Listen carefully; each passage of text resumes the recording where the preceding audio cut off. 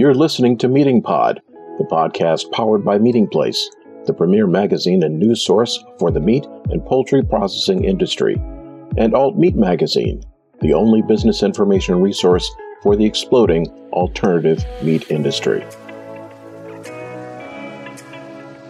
Hi, I'm Lacey Keefe, Editor-in-Chief of Meeting Place and Alt Meat. Welcome to this month's Meeting Pod episode dedicated to the meat alternatives market. Companies working in the mycelium and mushroom-based protein sector have established a new trade group, the pun-worthy Fungi Protein Association. The group's goal is to accelerate the production of sustainable fungi-based protein alternatives. The alternative protein industry already is well represented by other advocacy groups, so AltMeat reached out to Paul Shapiro of the Better Meat Company for more information. His company, which makes a patented mycelium product called Rhiza, is one of the fungi organization's charter members. So, starting, Paul, with sort of the overall question, with all of the associations that have grown up in the last several years around alternative sources of protein, why do fungi need sort of their own affiliation group or advocacy group in this particular economy? Well, obviously because they are fungi, but in addition, you might say that there's already too much room taken up by these trade associations, but I would say fungi are special. They play a very unique role. So in the same way that you might ask, well, why does there need to be a National Chicken Council and a National Turkey Federation? They're both poultry, right? Well, why do you need a National Pork Producers Council and all that? These are different species of animal. And you have a soy board and a corn council and so on. So in this particular case, though, we're not creating a different trade group for each species of fungi out there. But we have to recognize that fungi are a different kingdom than plants, and they have a very different functionality than plants do. So if you think about on the tree of life, plants and animals are very far apart from one another. So you need to do a lot of things to plants to make them look and taste like animals. The process of making a Beyond Burger, which I love, it's a great product, but it doesn't look like a bunch of peas, despite the fact that pea protein is the top ingredient. That's because a lot of things have been done to the peas to make them look and taste like beef. Exactly. However, fungi and animals, evolutionarily speaking, are way closer to one another than either is to plants. And so mushrooms have been utilized for centuries as a meat alternative by many cultures because many species of mushrooms have a flesh, so to speak, that is more meat-like in its texture. So what we're doing is not using mushrooms, of course. We're using mycelium, which is the filamentous root-like structure of fungi. But there are many species of fungi that have mycelium that's very meat-like and that on its own as a natural, unprocessed whole food is already textured like meat and is packed with protein, iron, zinc, and other nutrients that we typically associate with animal-based meat. As a result, this is a unique way to recreate the meat experience. And so if you think, for example, like about energy, right? You've got lots of ways that you can make renewable energy: wind, solar, geothermal, nuclear, et cetera. Well, there's lots of ways to recreate the meat experience. One is with plant proteins. Another is through animal cell culture. But a third is through mycelium or fungi proteins. And it is a different way to do it. And it deserves its own advocacy because it is a different type of product. You don't have to fractionate, isolate, extrude, all the things you have to do to plants to make them look and taste like animals. You don't really have to do with mycelium. So I think there is room for a new trade group to represent this pretty unique way to recreate the meat experience.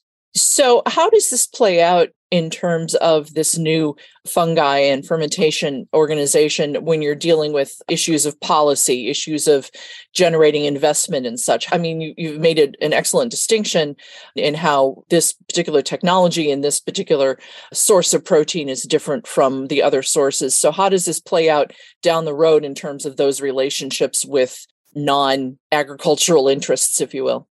Well, there's lots of common interests that these groups have. So some of the companies in the Fungi Protein Association may be competitors in the marketplace. Others may be competitors for the same pool of investors, but there are common interests. So for example, one of them relates to labeling. You think about, it's very clear, plant-based, people understand what that means, but a very tiny percentage of people know what mycelium is.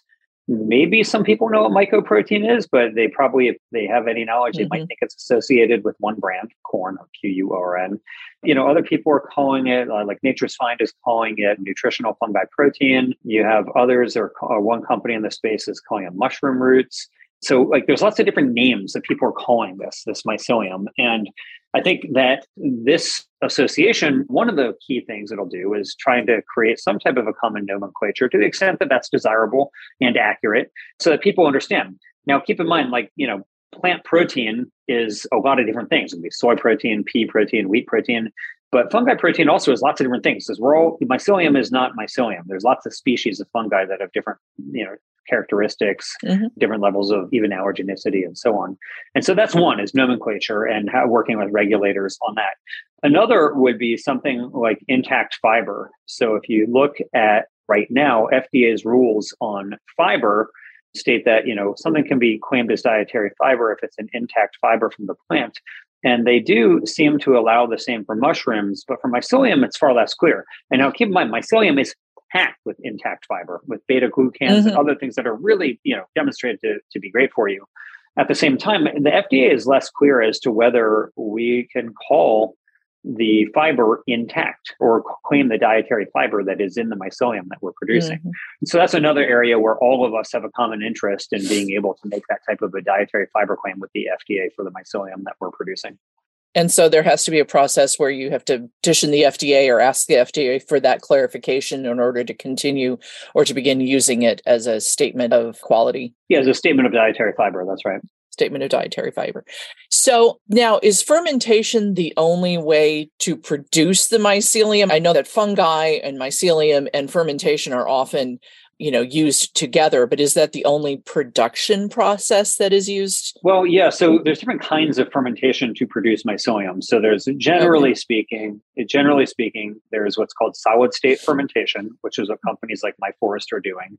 Then you've got liquid fermentation, which is what companies like the Better Meat Co. are doing. That's what you would perceive as these large stainless steel fermenters that look like a beer brewery. That's what we do at the Better Meat Co. And then you've got Nature's Find, which is doing basically a solid liquid interface, and which is basically small amounts of liquid in trays. And that's for reasons that are probably not worth getting into in this. But those are really the three. And until Nature's Find, there were really two: solid state and liquid state. And now there's this third, a solid liquid interface. So those are all different kinds of fermentation, and they have pros and cons. So just as an example, what we do at the Better Meat Co. by growing mycelium in stainless steel fermenters creates the upside of getting very rapid fermentations, where you can complete a fermentation in less than a single day. The downside is you have higher CapEx. You got to pay for all that steel and the associated equipment to service it. Whereas a company, let's say My Forest, which is doing solid state fermentation, the benefit is you do have lower CapEx, but the fermentations generally take days to weeks to complete. So and solid state, you're talking about growing the mushrooms or the mycelium in dirt. Yeah, more like sawdust usually, but yes, that's right. So what they'll do is they'll take, so many species of fungi are saprophytic, which means they basically eat wood. And so this is why you'll see mushrooms growing on a dead tree, for example. But those species, what they do is they basically take bags of sawdust and they inoculate it with the spores of the fungi species that they want to grow. And what happens is fungi consume the wood or the sawdust and they grow, and then they harvest the mycelium. So that's the general principle behind it. Whereas what we do in the liquid state fermentation for mycelium is essentially fill up a big stainless steel fermenter with a bunch of water and put nutrients like sugars in there, and then put the spores in there, and then they eat the sugars and they grow. And then we harvest the mycelium. I see. So this association, is this as much around the product as it is the process, or is as much around the process as it is around the product? I think it's going to be more product. I think there's a goal to speak with one voice, both to regulators and consumers, about the benefits of mycelium and fungi protein in general. So this is a way that you get the best of both worlds. So what we can do is to create alternative meats in their natural, whole food, unprocessed state, already have a meat-like texture and a very good nutrition.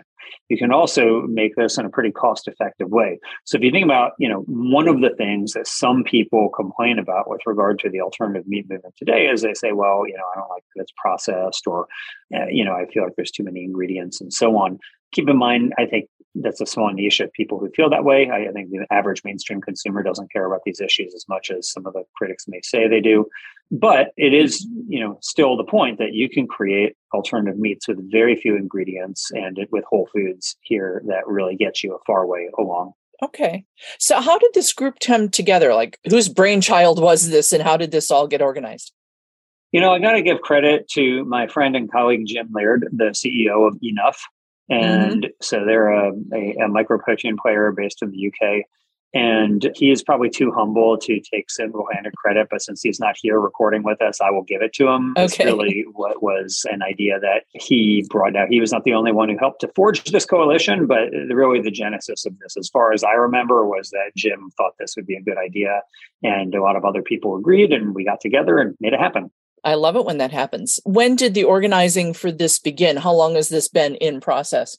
It's been months in the making, and it's, sometimes it's like herding cats. But in this case, to be honest with you, all the companies that joined the Fungi Protein Association were very enthusiastic from the beginning. It wasn't like it took arm twisting. And in fact, since we announced it, a number of other mycelium companies, some of which I didn't even know existed, have come and asked us to sign up and become members themselves. So, this thing is growing. You can say it's mushrooming very quickly. Really? Okay. Now, if somebody wanted to try to reach out to the organization and either get some information from it or express interest in joining, do you have a headquarters? Who's the contact person in this case? We're still pretty nascent. So the short answer is no, not yet. But the other companies in the space that have been joining have been reaching out to people like myself or to Quorn, QUORN, and Enough about that since we were in some of these stories that were published on the topic. But we're working on it. So we're getting there. So this is the very first beginnings of this association. So we're still, I would say like we're not in the embryonic stage, we're in the infancy stage, but we're going to become toddlers soon. Then you start walking and then it's all over. Yeah. Then we're no longer cute. And then people start disliking us. You start heading for the outlets with a fork in your hand. So when you're looking at the overall alt meat sector in the future, what role does the fermentation process, fungi, mycelium, how does that play? Is it destined, do you think, over time to become the major source because of the qualities of the product that you mentioned? It tastes very meaty. It kind of has that umami to it.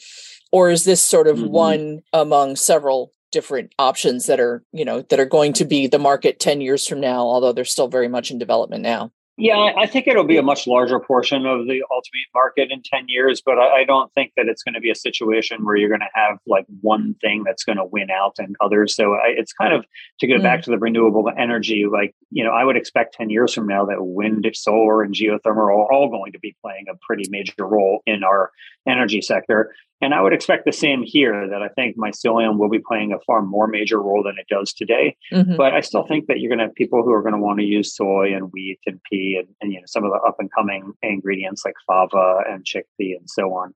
So I'm not making a prediction that mycelium is going to become the hegemonic player in alt meat, but I do think that it's going to become far more prominent as these companies scale up.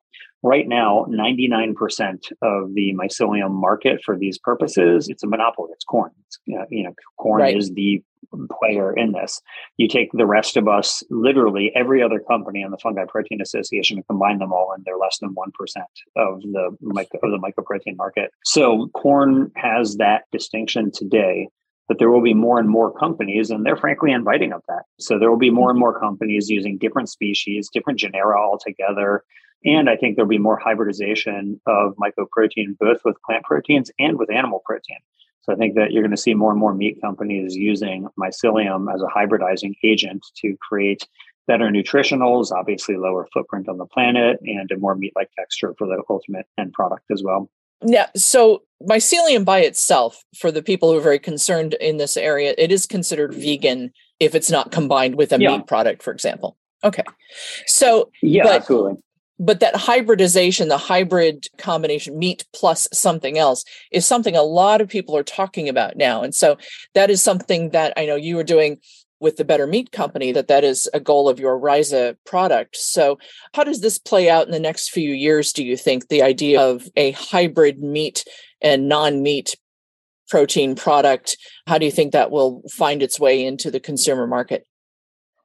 Well, let's look at Purdue Chicken Plus as an example. So the Better Meat Co. started selling ingredients to Purdue about 3 years ago for the Purdue Chicken Plus. This is a product that is about 50% chicken and 50% plant-based. And it's in 7,100 supermarkets today. They keep on adding SKUs. For 3 years in, it's still doing well. And again, they're adding SKUs. So the product is doing quite well. People like it because they view it as something that's not necessarily less meat, but rather better. So it's chicken plus, right? You're getting the chicken that you want plus all these other good things in there. I think the same will be true with mycelium, that mycelium will be viewed as an enhancement to the meat. This is something that makes the product actually better. You know, when people think about hybridization, oftentimes they think about what happened with Tyson and their Raised and Rooted brand. They pulled off the market for the most part. And people say, see, hybrids fail. But they could equally point to Purdue and that success story for Chicken Plus. And the big key difference is that one of them was marketed as less meat and the other one was marketed as better meat. It's Chicken Plus. And the other one was marketed as a less meat. And people don't want deprivation. They don't want sacrifice. They want something that's better and enhanced. It's kind of like if you go to, like a Jamba Juice and they ask you, do you want to get hemp seeds or matcha or protein powder added to your smoothie? You view those as giving you a better smoothie, not less smoothie, but a better smoothie. And the same is so here. And so mycelium can be a meat enhancer. It can be something that makes the meat actually better and perceived as a higher quality product than something that is solely meat. And I do think that eventually, not now, but in the future, it may come to pass that hybridization is the norm. Right now, you put gas in your car, you don't even contemplate the fact that 10% of it is ethanol. Like you don't even think about it. It's not even on your mind when you're putting the gas in your tank. But that's just the norm that we put ethanol into our gasoline. Now, people can argue about the benefits of that or lack thereof, but it is the norm that gas is now hybridized with corn-based ethanol. And so I could see that happening with mycelium as well as a way to basically control costs of the rising meat costs and as a way to improve nutritionals. You get more fiber, you get less cholesterol, less saturated fat, fewer calories, and a product that has a better texture. So when we hybridize meat and give it in focus groups to consumers of the Better Meat Co., the results are pretty astounding. People prefer the hybridized versions. They actually like it better in blind taste tests. They don't know, these aren't people who are telling them that there's a hybrid product. We just say there's two products, try them out. And by and large, people like the hybridized version better because the mycelium adds such good texture to the product. Very interesting. What are some of the other new things that you're doing with the Rhiza product? Well, we've been really focused on IP. So we have been granted a number of new patents lately. So we're now up to 4 granted patents in the Better Meat Co. relating to the Rhiza product. We're partnered with companies like Hormel and joint development agreements to bring these products to the market. The problem for us is fermentation capacity. So we just cannot produce enough mycelium to satisfy the customer base that we have. We don't have any salespeople. We don't have any marketing people. And yet we are way oversubscribed. Like we cannot, if somebody came to us and said, hey, I want to buy, 10,000 pounds of this product from you, we would just say, we'll put you on a waiting list. So, if people want smaller quantities, we can make it available for them for doing product testing.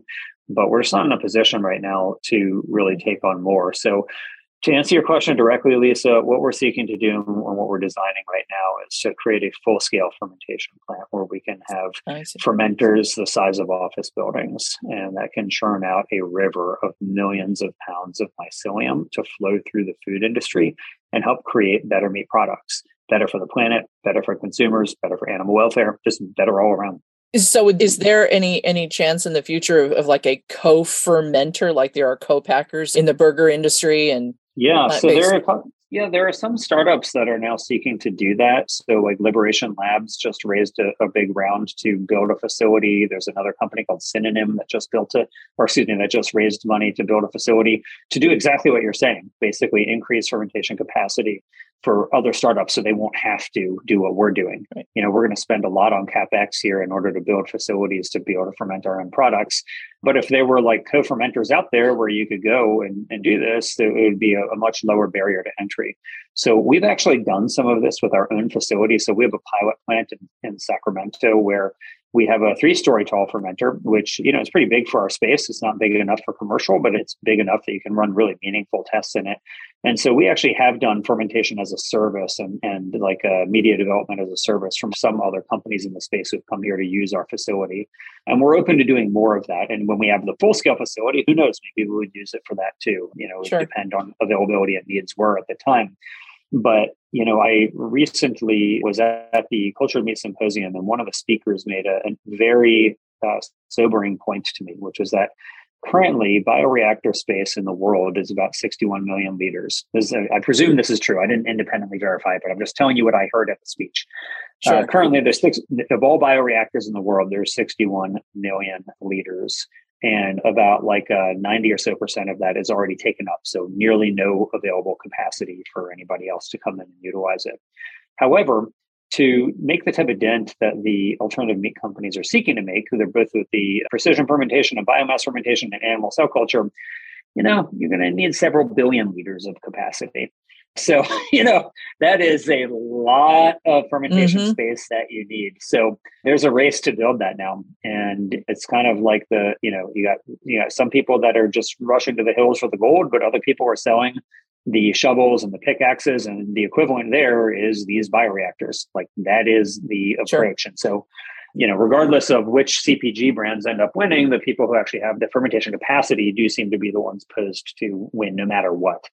Just like the people who sold shovels to the gold rushers did. So, you can't go wrong by building bioreactors these days, it seems. Well, I would think not. I think it's going to be very interesting to see how this develops. Paul, thank you very much for your time this afternoon. And we'll look for more developments on the Fungi Association end as well. It's really nice to talk with you, Lisa. Before we adjourn, let me ask you, do you know what you call a mushroom that loves to orchestrate music? No, I don't know. Tell me. A decomposer. You did not have to go there. Thank you. Thank you, Paul. Bye-bye. The Fungi Protein Association is just getting started, and we'll hear more from them soon, I'm sure. You can read more about the new organization at our website at alt-meat.net. You can also go to our website to subscribe to our newsletter and bi-monthly print magazine dedicated to the business of alternative meats. Remember to tune in on Mondays to get the inside track on the people and the processes that drive the protein industry. Be sure to subscribe to Meeting Pod on Spotify, Apple Podcasts, or wherever you get your podcasts. Follow Meeting Place and Alt Meat magazines on social media, and be sure to visit our websites at meetingplace.com and altmeat.net.